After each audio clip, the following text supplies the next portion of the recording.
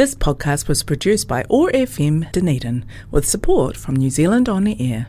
Otago Access Radio, in partnership with Otago Polytech, brings you Blowing Bubbles. Blowing Bubbles brings you positive conversations with people in their bubbles around the world. How are people living their bubble lives? Working from home, keeping kids entertained, and staying connected and getting exercise. And how are these things presenting us with the opportunities to find new ways of living?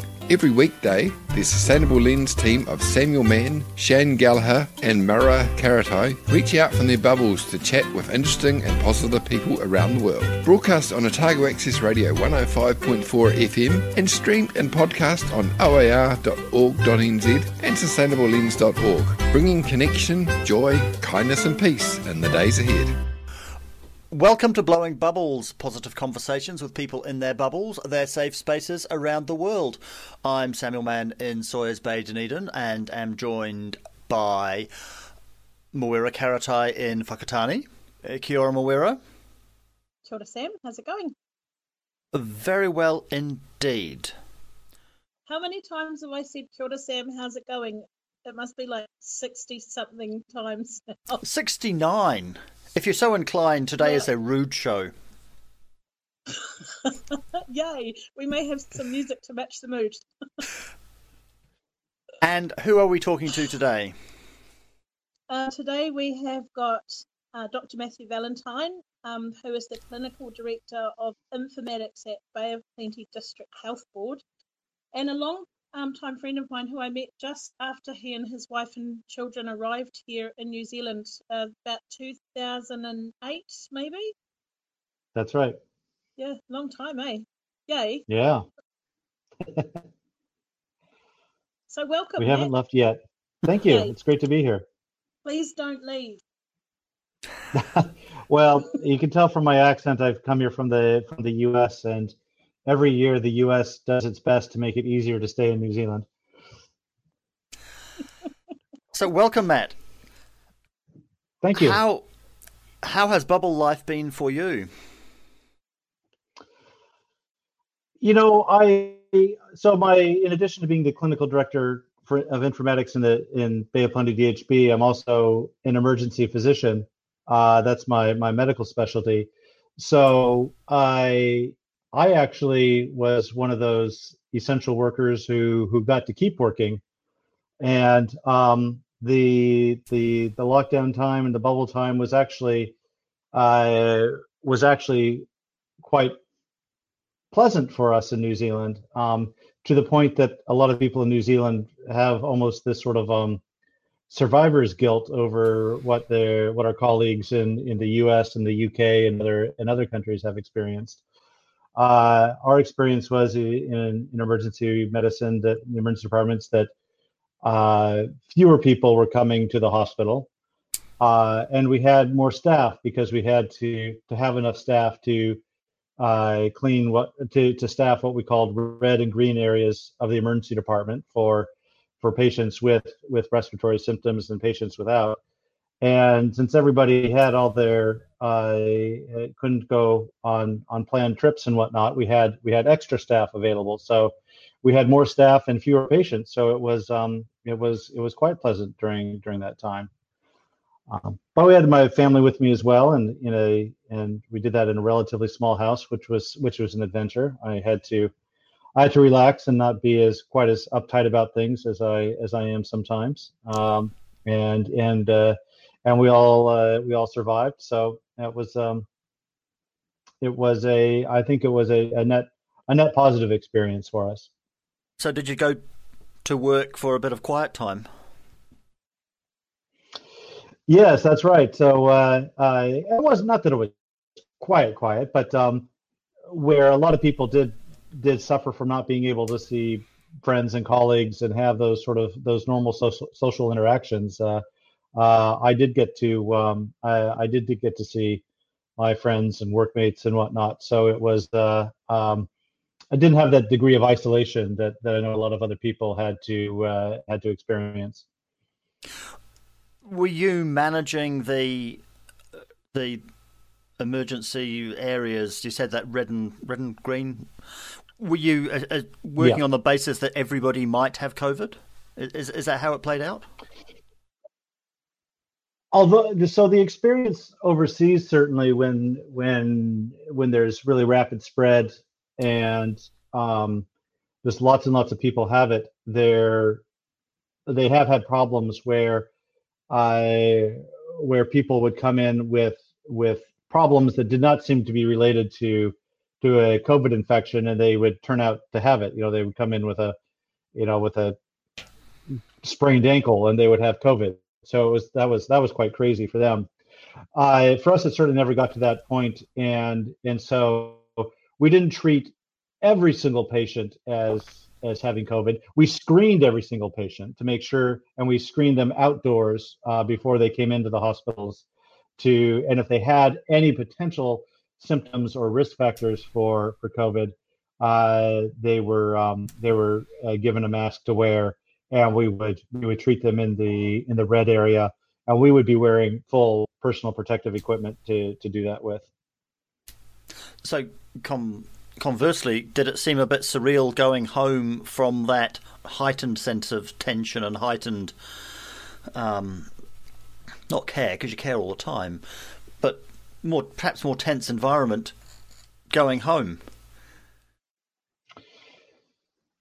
The tension came from there was tension with that transition, and it came from a lot of clinicians were dreadfully afraid of bringing the illness home to their families, that they would get exposed at work or contaminated at work and bring it home, because that was certainly something that overseas that happened. So the DHB, for example, brought in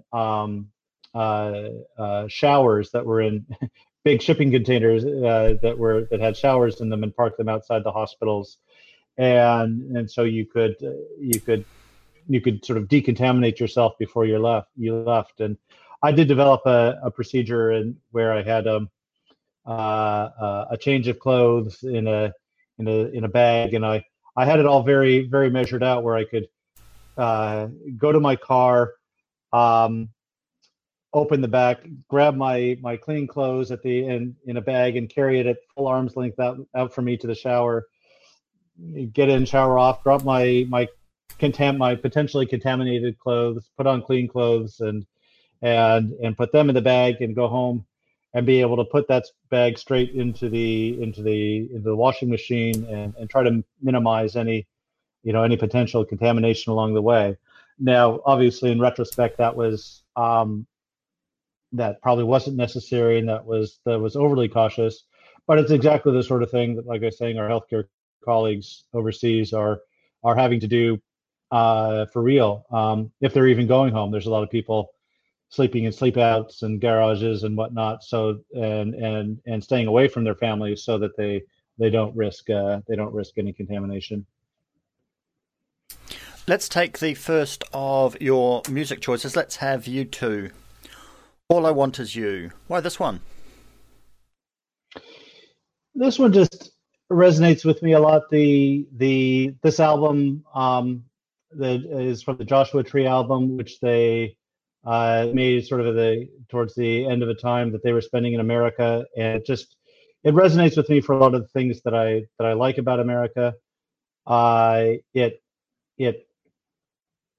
It makes me think about the relationship with my wife, and how I feel about her, and just some of the lines that resonate with me, like a highway with no one on it. That for me, and driving across big open spaces in the U.S., in the Western U.S., where you're the only person on that road, and the sense of freedom that you get from that just really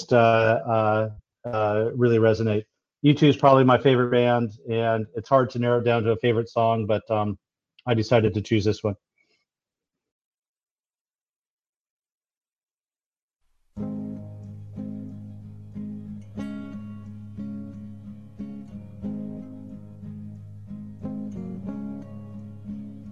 You say you want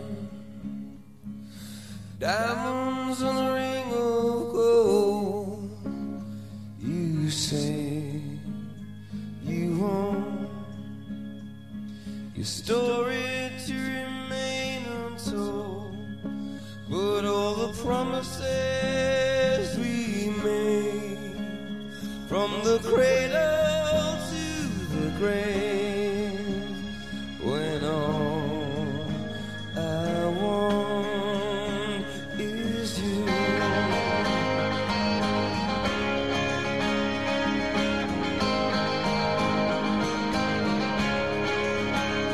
You say you'll give me a highway with no one on it, treasure just to look upon it, all the riches in the night. You say you'll give me eyes in the moon of blindness, a river in a time of dryness, a harbor in the tempest, but all the promises we make, from the cradle to the grave, when all I want is you.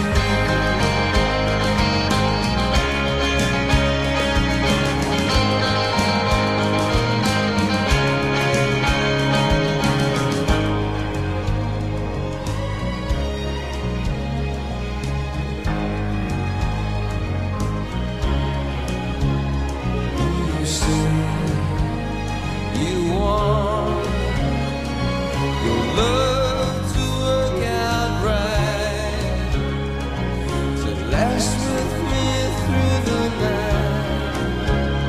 You say you want diamonds on a ring of gold, your story to remain untold, your love not to grow cold, all the promises we break, from the cradle to the grave, when all I want is you.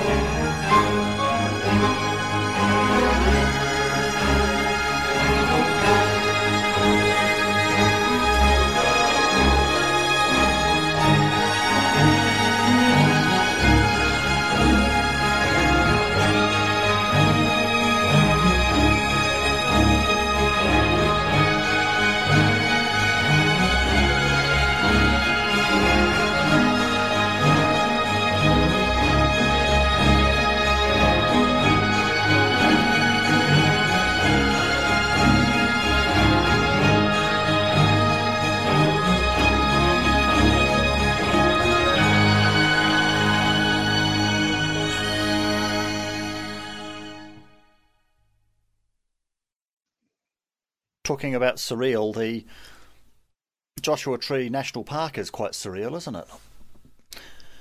It is. Unfortunately, I've never been there, but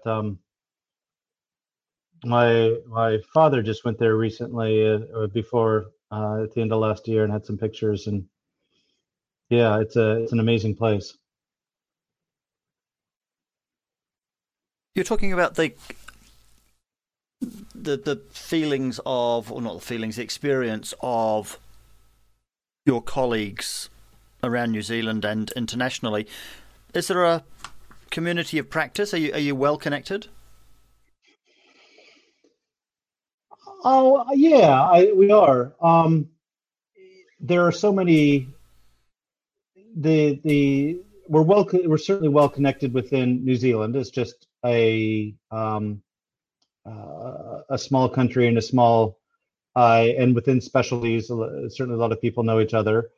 During COVID, we for example, we created an online group for any types of clinicians to join to talk about issues related to that, and that was really um, a sort of experience of solidarity with each other, but also New Zealand, and especially within the because emergency medicine is a newer specialty. Um, More so than other specialties in New Zealand, there are a higher percentage of overseas trained specialists practicing in New Zealand, and of course and the majority of them are UK or US based. I mean, there's people from all over the world, but just proportionately, those are the biggest. And with those being two of the most heavily affected countries from COVID, everybody had friends back in their home countries who were experiencing a very different reality than what we did and continue to experience here. I've got a friend who's in somewhere north of Austin in Texas, and every so often she posts on Facebook the portal from Williamstown County. I can't remember where it is, and it's got the number of COVID patients and the number in ICU and the number of available ventilators. And she's like tracking the difference in that, and they haven't maxed out, but it looks like they've got one free. That must be a horrible Texas situation to be in. Yeah, and a lot of places did experience that, and Texas is being hit very hard right now, and I've heard of some other portals and data reporting the same thing, that seem to have stopped reporting as they've reached the maximum value. And yeah, it's very unfortunate that that's happening at this stage of the outbreak, especially when we should know better. So you work in not just emergency medicine, but in medical informatics. That's right. Yeah. Is that a move? Is that a jump sideways? Expanding your reach? How did that come about? Look. So it's been something. The application of technology to healthcare is always something I was interested in. I never really had a chance to do anything with it until I came to New Zealand, and I was able to get some additional training, and I got a postgraduate diploma in health informatics, health sciences, health informatics from the University of Auckland, and got involved at my hospital, my DHB, in those sort of projects, and it came about. So, and it's I find it a very exciting thing to do. There's a lot of changes and new opportunities coming with technology and healthcare, and it's one of the things I really appreciate about medicine, is that there are so many aspects to it, and so many things that can be done in it, including being able to travel to other countries and be useful. That one can have a long and personally rewarding career in it.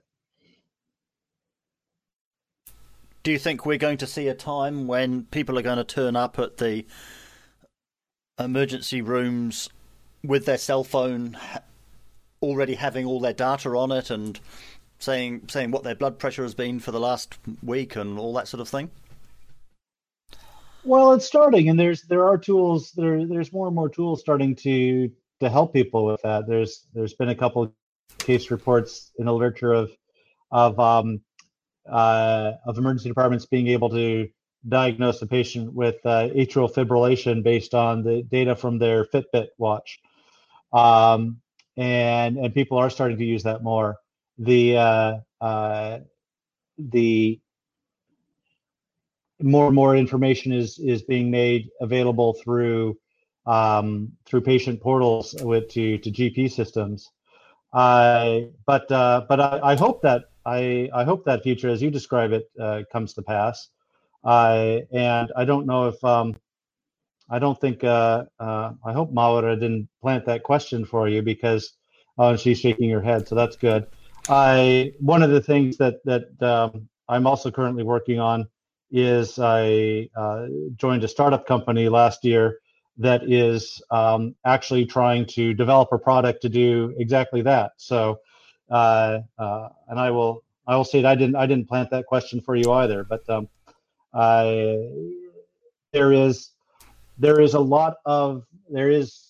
so much data and information for health out there, and the information that's about you is very extensive as well, and nobody has a complete picture of all of it, a complete collection.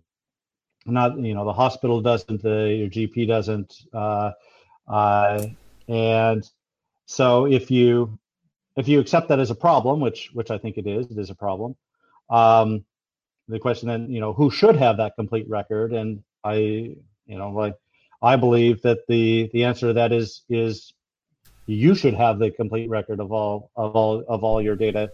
You have the vested interest in making sure it's complete and accurate, and most importantly, available to the people who you want to get care from, so they can make the best decisions for you. So there's international moves to this, and it's growing, but it's a big change, and it's a big challenge to the way we deliver healthcare currently all over the world.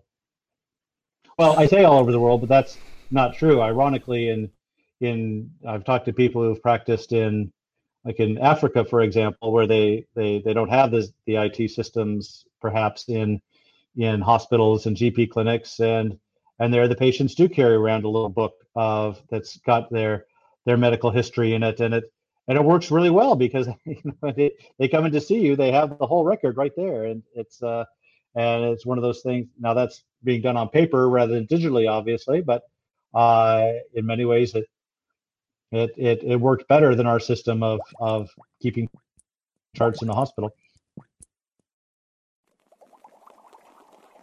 Bubble sprite of the forest of Orokonui, Dunedin's favourite goddess, Tahu Mackenzie.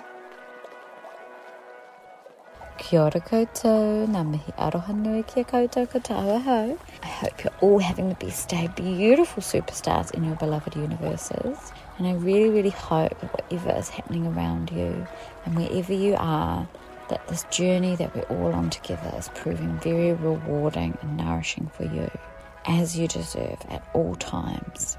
So here we are, these beautiful human animals, the product of literally billions of years of life co-evolving on this paradise planet, here making things better, whether consciously or not, perfect, unique, and here with new perspectives and new gifts to share. Thank you all for being born and physically manifesting at this time. So of course, part of having a physical body is being very aware more and more of our hauora, our well-being, our health. And this is very important. And for me, I know my own understanding of my physical health has really helped to shape and illuminate for me different ways of experiencing our physical world. And for Māori, of course, there are those 4 principles of hauora or well-being: taha wairua, spiritual well-being; taha hinenaro, mental and emotional well-being, taha whānau, family and social well-being, taha tinana, physical well-being. And of course all of this is underpinned by that really big picture, the hauora and the well-being of the whenua, the land, which of course gives us our foundation and our roots. And I think this is a really lovely framework to understand health within, but I acknowledge, of course, that just like every aspect of our lives, for all of us, we have a unique understanding and a unique perspective, and this is something that we all share. And by contributing our unique perspectives and bringing them together, we can add to that co-evolution of knowledge and well-being globally. So for myself, my physical well-being has really contributed to those other aspects. So the more that I have cared for myself physically, and this is actually quite a new thing for me, it's only in the last couple of years I've really focused on it, there have been huge shifts for me in terms of those other aspects of my well-being. So of course, all these different aspects are connected in just the same way that we are part of a vast ecology of life all throughout our infinite universe. So as I started to really focus on the care of my physical body, I found that my emotional well-being vastly improved, and my ability to take a step back from the various ups and downs of the human world, the creation of the human world, and return therapeutically to the real world, the natural world, the living world, greatly increased. And of course, what I have also found is that my empathy, my ability to see others' perspectives has greatly improved. And so my interactions with others are much more open and free now that I'm taking better care of myself. So I really hope for you over this time, especially in lockdown, level 4, level 3, level 2, when we were really having that opportunity to go within and focus on our hauora well-being more, you found some new ways to connect with and support your precious self. For me, I know when I am feeling my best, I'm able to really appreciate being alive and being connected to the life around me.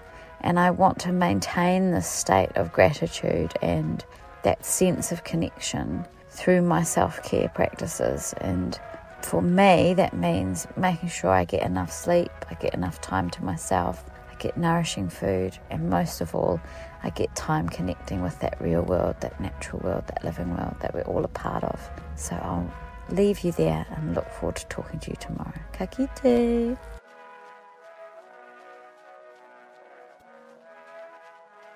Other than the details of how you manage the emergency department in the different spaces and the PPEs and so on, do you think that there are changes from this that will stick? Well, I certainly hope so. The obvious one, one of the biggest ones that all the DHBs did during this time is, and GPs, was make a big change to telehealth, delivering care via well, they found they were able to do quite a bit over the phone, and quite a bit more over video. Now there's some other technologies, supporting technologies that we need to bring along to make that a long-term sustainable thing.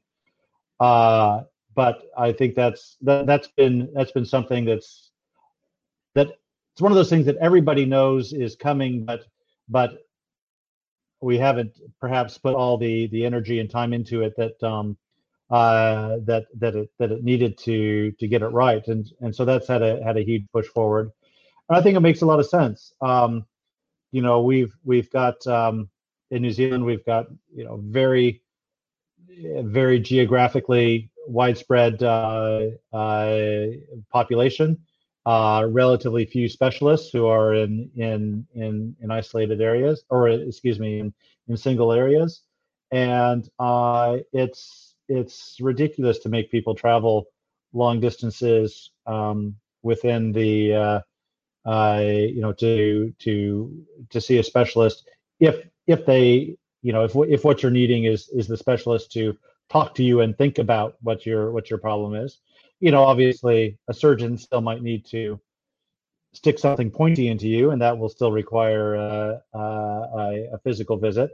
But for all the things that don't, the waste of time it is for people, for the environmental impact of the travel, the expense of the travel, time away from work, time away from family and whānau. It's crazy. Why would we keep doing it that way? So that's one of the biggest ones that's kind of cracked wide open with COVID, that we want to keep the momentum going on to make a more routine part of the healthcare experience. Liesl Mitchell is a downtown dweller, urban explorer and conversationalist, observing city life in lockdown. Hi there, Bubble folk. Liesl here. An awesome day out there and post-bubble, still bubble, exciting world, whatever that looks like for you.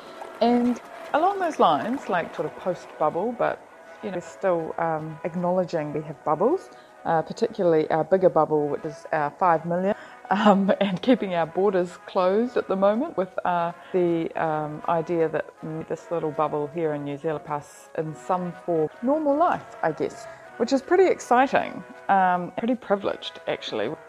Lucky we are, and we are super lucky. There's been some, I think, quite important judgment calls made, but I think in many ways those were lucky too, because we just didn't, and still probably don't, exactly what we're dealing with. But I guess because we've adopted this quite, vigilant approach, we've closed our border, kept our little New Zealand bubble as tight as we can, then we have to also, I guess, flip that around and go, well, we're safe in many ways, or fingers crossed, we continue relatively safe.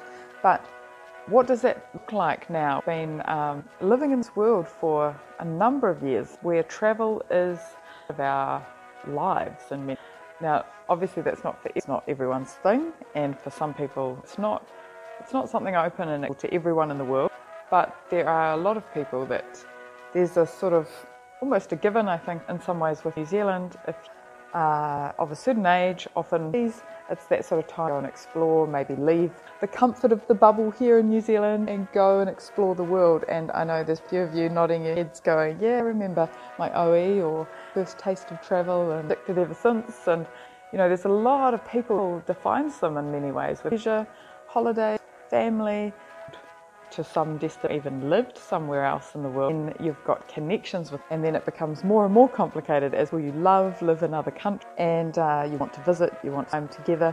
So we've got this wonderful to the world through our travel, and yet now it's there in other ways, really, but we don't have the ability to travel. So how does that make us feel, and what can we do in New Zealand that fulfills some of that desire to get out? And I think in some ways it's quite exciting because we do tend to rather than explore our own environment.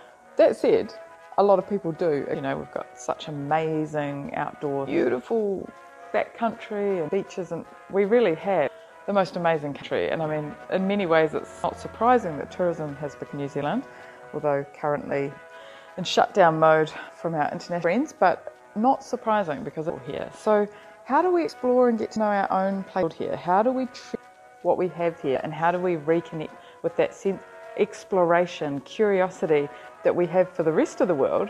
I think it's actually quite exciting to be able to apply that to be able to find where we stand in the world, be inspired about what New Zealand can offer us and the world. And tourism, that's ideas, that's innovation, that's different resources, different ways to do things and exciting and thoughtful.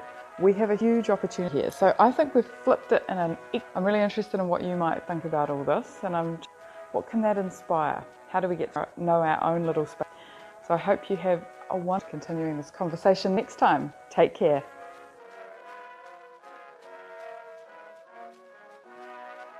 One of the things that I think is going to come from this pandemic and the response to it is the close connection that has been made between the health of people and the economy, and the linking of that to an environmental factor, in this case the virus. What's the sort of the health practitioner's view on that system and how it's been highlighted?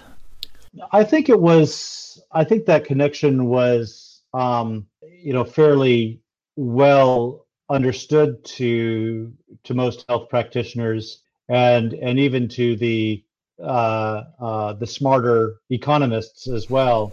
That the economy is not a mathematical construct. It's driven by emotions of and not just of greed, but fear, happiness, hope. All the different emotions fuel economies. And if there is fear and concern and worry and a rapidly spreading, potentially dangerous infectious disease is a good reason for there to be fear at a societal level, that you won't have a functioning economy.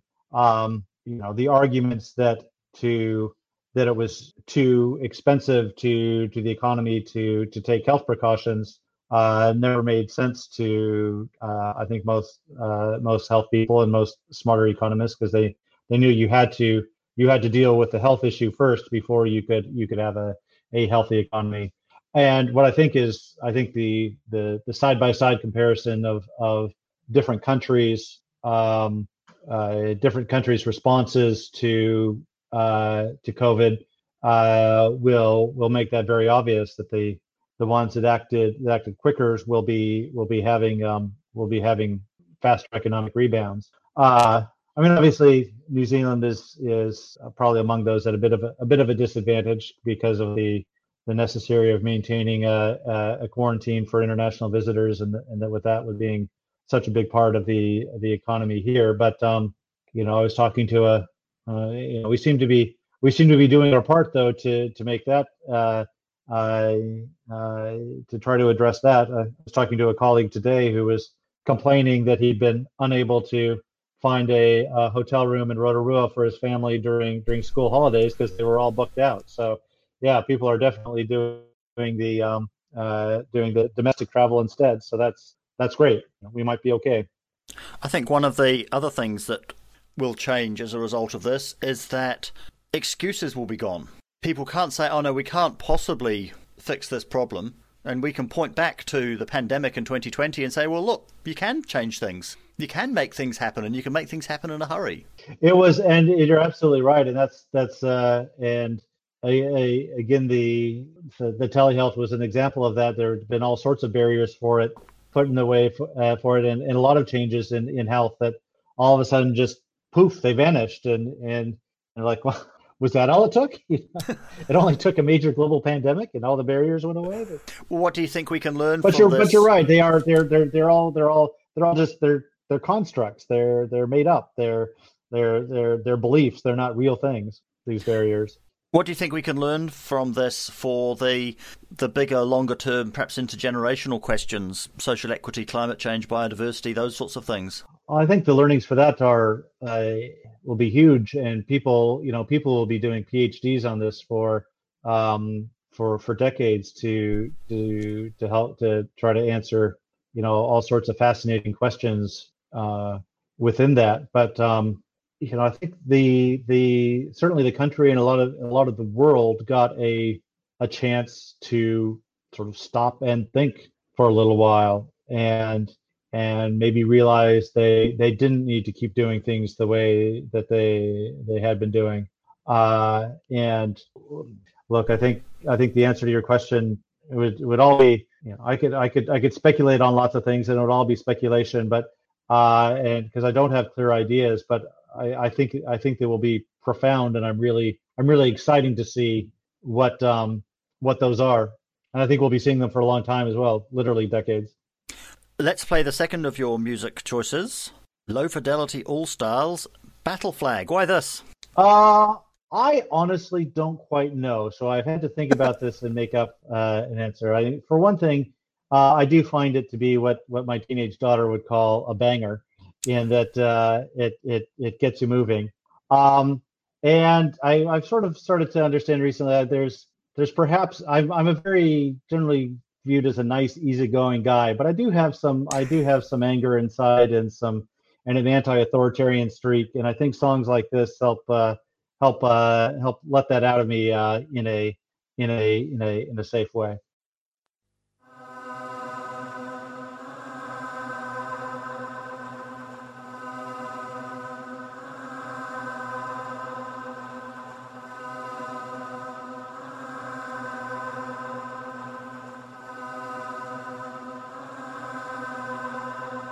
Your construction smells of corruption.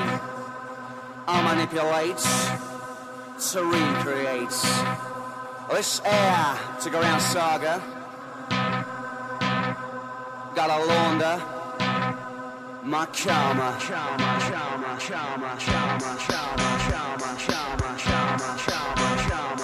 Gotta launder my karma.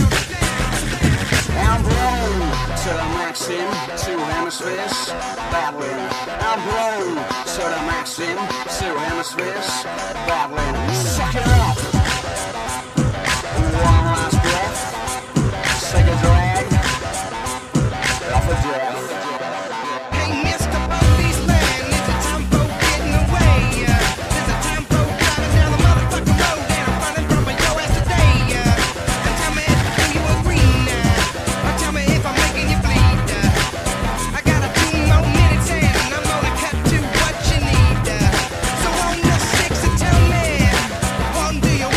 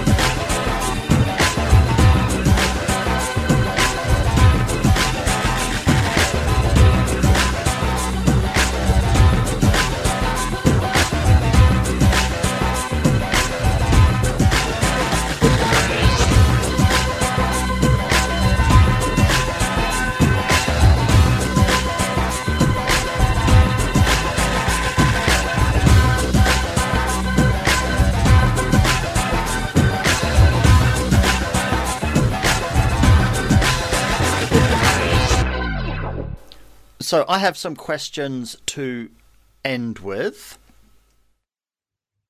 They weren't hiding from me. There they are. What is the biggest success you've had in the last couple of years? The last couple of years.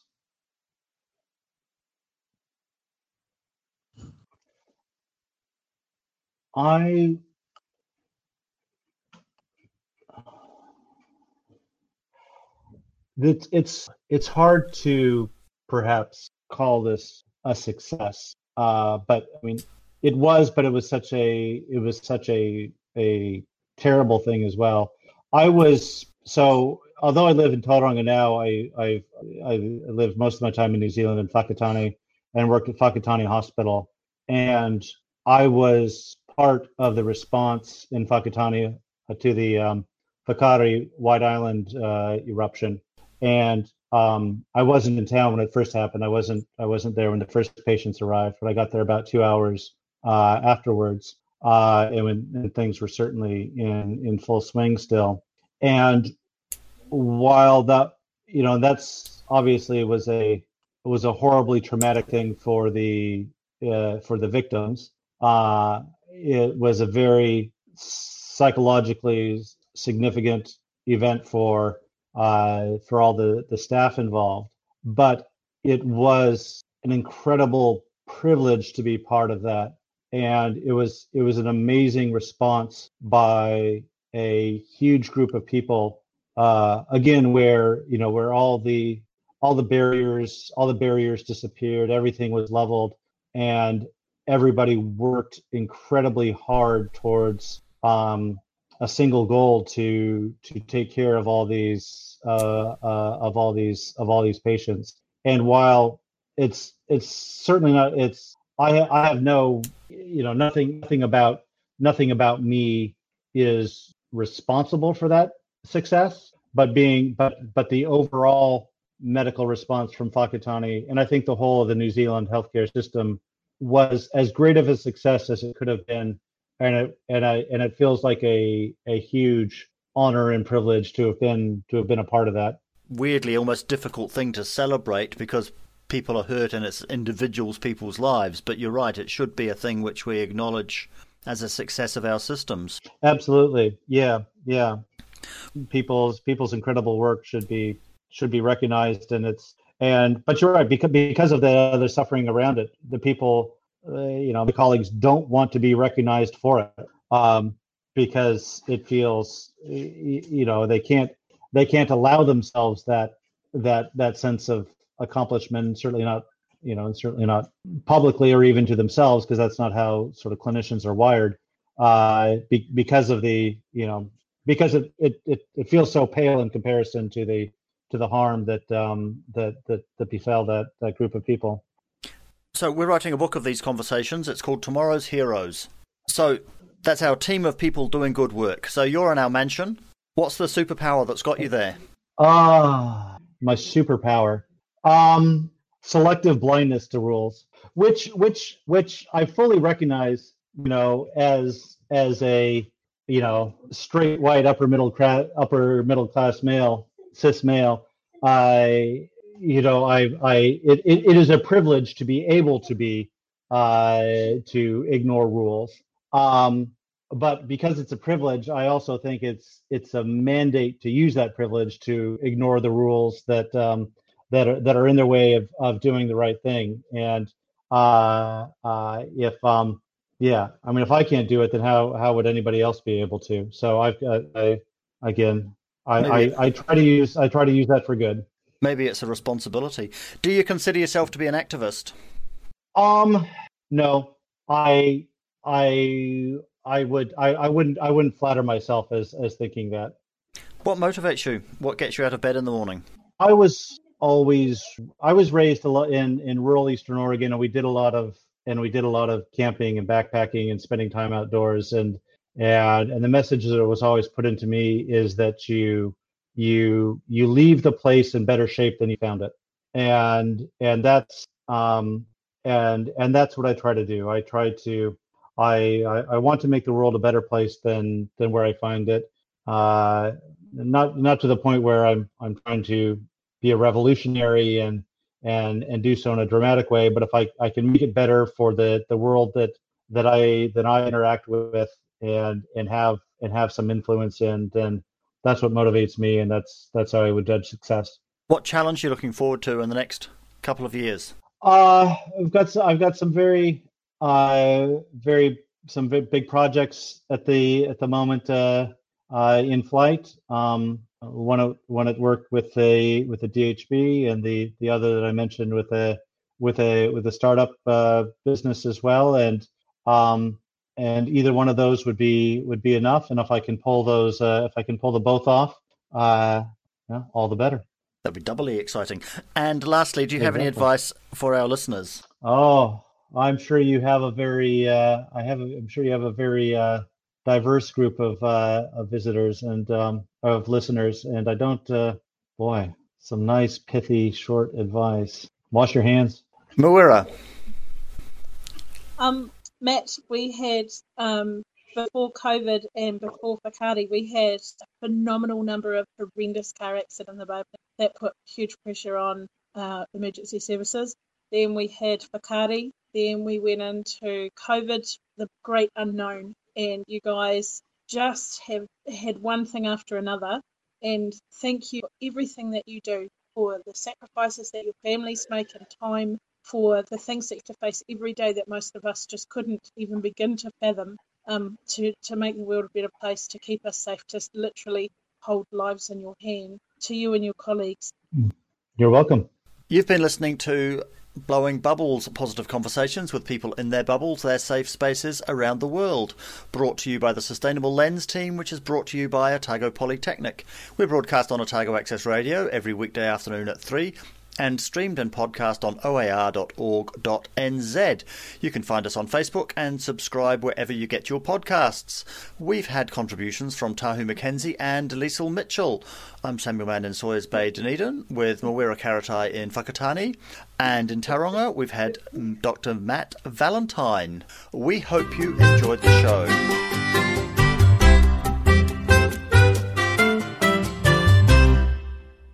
This podcast was produced by OAR FM Dunedin with support from New Zealand On the Air.